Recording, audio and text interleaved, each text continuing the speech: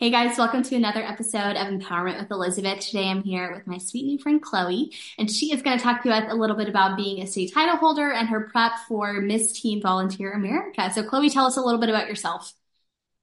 All right. Hey guys, I am Chloe Hargis. I am Miss Arkansas Teen Volunteer.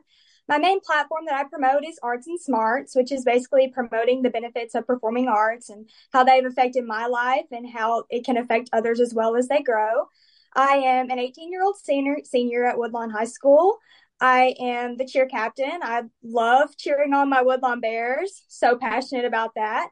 I'm involved in many school clubs and academics, and my favorite thing to do in my free time is tap dance.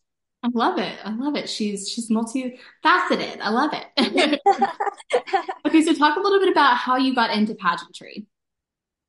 So my mom put me in pageants when starting about 2 years old. I did the Cinderella system, but I didn't really figure and make the own decision to do my pageants until I was about 5 years old, and I watched Miss Arkansas's Outstanding Teen for the first time. And I looked at my mom and I said, "Mom, I'm going to be up there someday." And she said, "Well, Chloe, it's a lot of hard work. You have to have a talent, you have to have an interview. And honestly, I don't know if you should do it." And I said, "Mom, you shouldn't crush your child's dreams." And so that's always just a big joke that I love to tell people because it's so me and it's hilarious. And so I immediately, right then, I began working towards that goal. And I competed in Miss Arkansas's teen for 4 years, which was such a fun experience. I made so many new friends and can continue to grow in myself and my confidence. And I actually aged out of Miss Arkansas's teen this year. And I knew I wanted to do Miss, but I wanted to take a few years off and wait a little bit before I moved into the Miss system. And so I was thinking, what other systems are kind of like this one that I could do? Because it's not all about getting a new shiny hat and a crown. It's about growing in yourself and the way you feel about yourself and just all of that good stuff. And so I looked at the systems and I saw this one was very similar. And so I was like, you know what? Let's give it a shot. This is about growth. And so I took the shot and here I am. And I'm so happy about it and can't wait for nationals. I love it. I love it. You mentioned it earlier. You talked about, excuse me, about how you tap dance. So talk a little bit about your talent. What goes into picking a song or a costume, and talk a little bit about the behind the scenes process of that.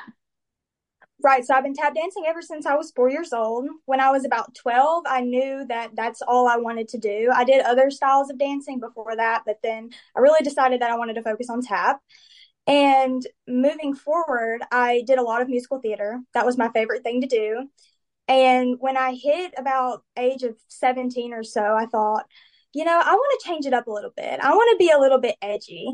And so I decided to do Michael Jackson and I did the a cappella version of Beat It. And it was so fun. I got to just channel my inner MJ, and it was a whole nother world for me because going from musical theater to edgy was kind of a big jump and a big gap, but it was so fun. And just the process of watching him and using his moves in my dance and watching YouTube videos of seeing what all he did and really studying and getting into character. It was like playing MJ and Chloe at the same time. And it was so fun. My costume is kind of like the red leather jacket that he has in the Beat It video. And I have a little white wristband to kind of look like the glove. So that is pretty fun. And that's how I chose my talent. And I love it. And hopefully I can stick with it for as long as possible. I love it. That's so creative. That's so fun. I love a fun costume. I love a character costume is what I really love.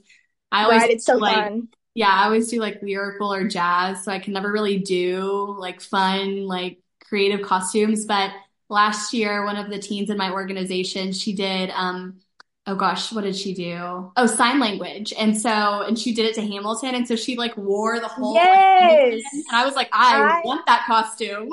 I am a Hamilton fan, absolutely. Full support. Yeah, yeah, she killed it. She killed it. Okay, so we talked about talent. So what is your favorite phase of competition? And talk to us a little bit about why that phase is your favorite. Probably interview. And I know a lot of people wouldn't say that because it is nerve wracking getting up in front of a panel of judges. We like to call it the firing squad because it's constantly bam, bam, bam. How do you feel about this? How do you feel about that? But when I went into systems like this one, I was really nervous for it. And it was 100% my worst phase because I had been on stage all of my life, but going into an interview room is so different. And most people don't understand the concept of it.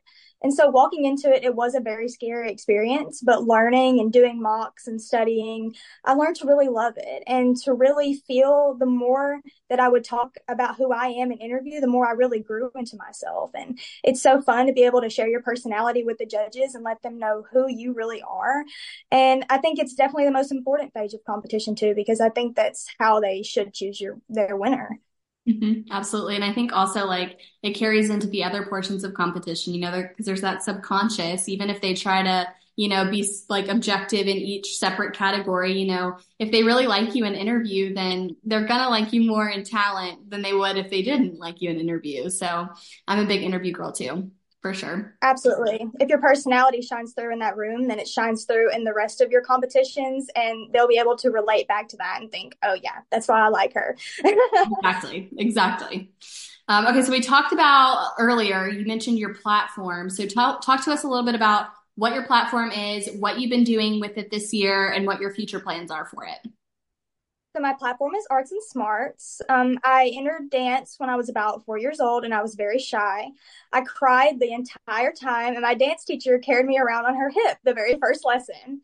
And turns out we were just at the wrong studio. So I went to a new studio, absolutely fell in love with dancing, preferably tap, obviously. And I really learned to grow and get to be on stage in front of a crowd. And it was such a fun experience. And I knew that I wanted to do it for as long as I can, really. And then when I was about 8 years old, it was a Friday night, and my mom said, okay, there's a musical going on about 20 minutes down the road. I think you should audition. And I was like, whoa, this is a whole new ball game. And so I went down there. I sang a Christmas song, believe it or not, for my audition. And I did one of my competition dances and somehow got a part. I don't really know how. I was terrible, to be honest.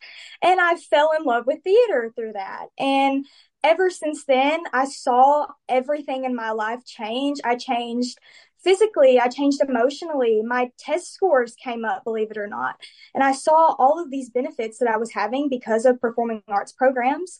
And I said, I really want to get the word out that this is benefiting me because I know it can benefit everyone else around me. So that's pretty much how my platform started. I talked to elementary school children, I talked to Rotary clubs.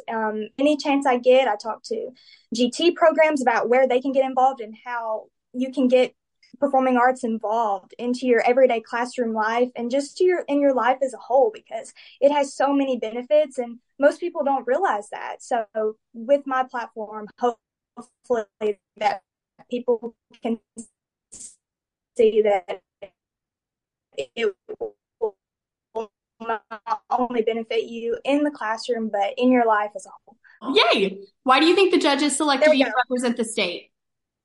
Okay, I heard it.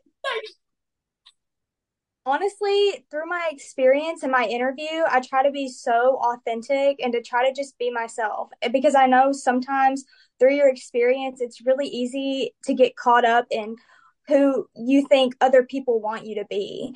And it's been a hard process to learn, but you have to just learn to be yourself and follow your heart and make your own decisions about what makes you feel good or how you should do this. And so the minute you walk to the interview room, you don't want to be someone that the judges want you to be. You want to be yourself when you go in there. And if they like you, great. And if they don't, it's such a subjective, thing that it is. And so when you walk in there, you just have to be yourself. And that's what I try to do every time. And I'm blessed to for every panel that, picks me. And it's great that they like me, honestly. Woohoo. I love it. I love it. Okay, so talk about your prep for Miss Teen Volunteer America. What does it look like? What's been shocking? What are your plans for it? What are you wanting to focus on? So I actually just got crowned this past weekend and the prep has already started. It's only been like 4 days and we've been cramming in paperwork because it's due very soon. We are running talent every day to try to make sure that it's perfected before it goes on stage at nationals. I have different sets of headshots coming up with my sister queen. That's going to be so fun. And honestly, the prep never stops. The grind never stops is what they say. And it's been such a fun experience and it can be tiring at times, but you just learn to grow and have fun with it because eventually your year is going to be up and then it's all going to be a memory. So you have to have fun while you can. I love it. I love it. Okay, our final question. If you could give one piece of advice to a first year title holder, what would it be? I know I already said this, but I tell it to everyone I come in contact to that's new. Be yourself. Don't try to be who you think other people want you to be. And again, it's hard to not get wrapped up in all of it because people are saying, wear this, do this on stage, model like this, say this in interview. And it can be really stressful and hard, but you just have to stick to your gut and realize that this is your dream. This is what you wanted to do. And so show people who you are, show people who so and so is, because I know I'm going to walk in there and show them who the real Chloe is. And you should do the same thing because it's what it's all about. It's about learning and growth. And it's not all about getting a shiny hat. If you get one, great.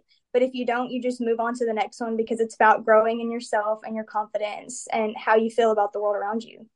I love it. That's some great wisdom. That's some great wisdom. Well, thank you so much, Chloe, for coming on and chatting with me and giving us a little bit more insight about your year and your plans for the future and just letting us get to know you a little bit more and just know that we'll be cheering you on at nationals in a few months and I will see the rest of you guys on our next episode. Yay! Bye, y'all. Thank you for having me.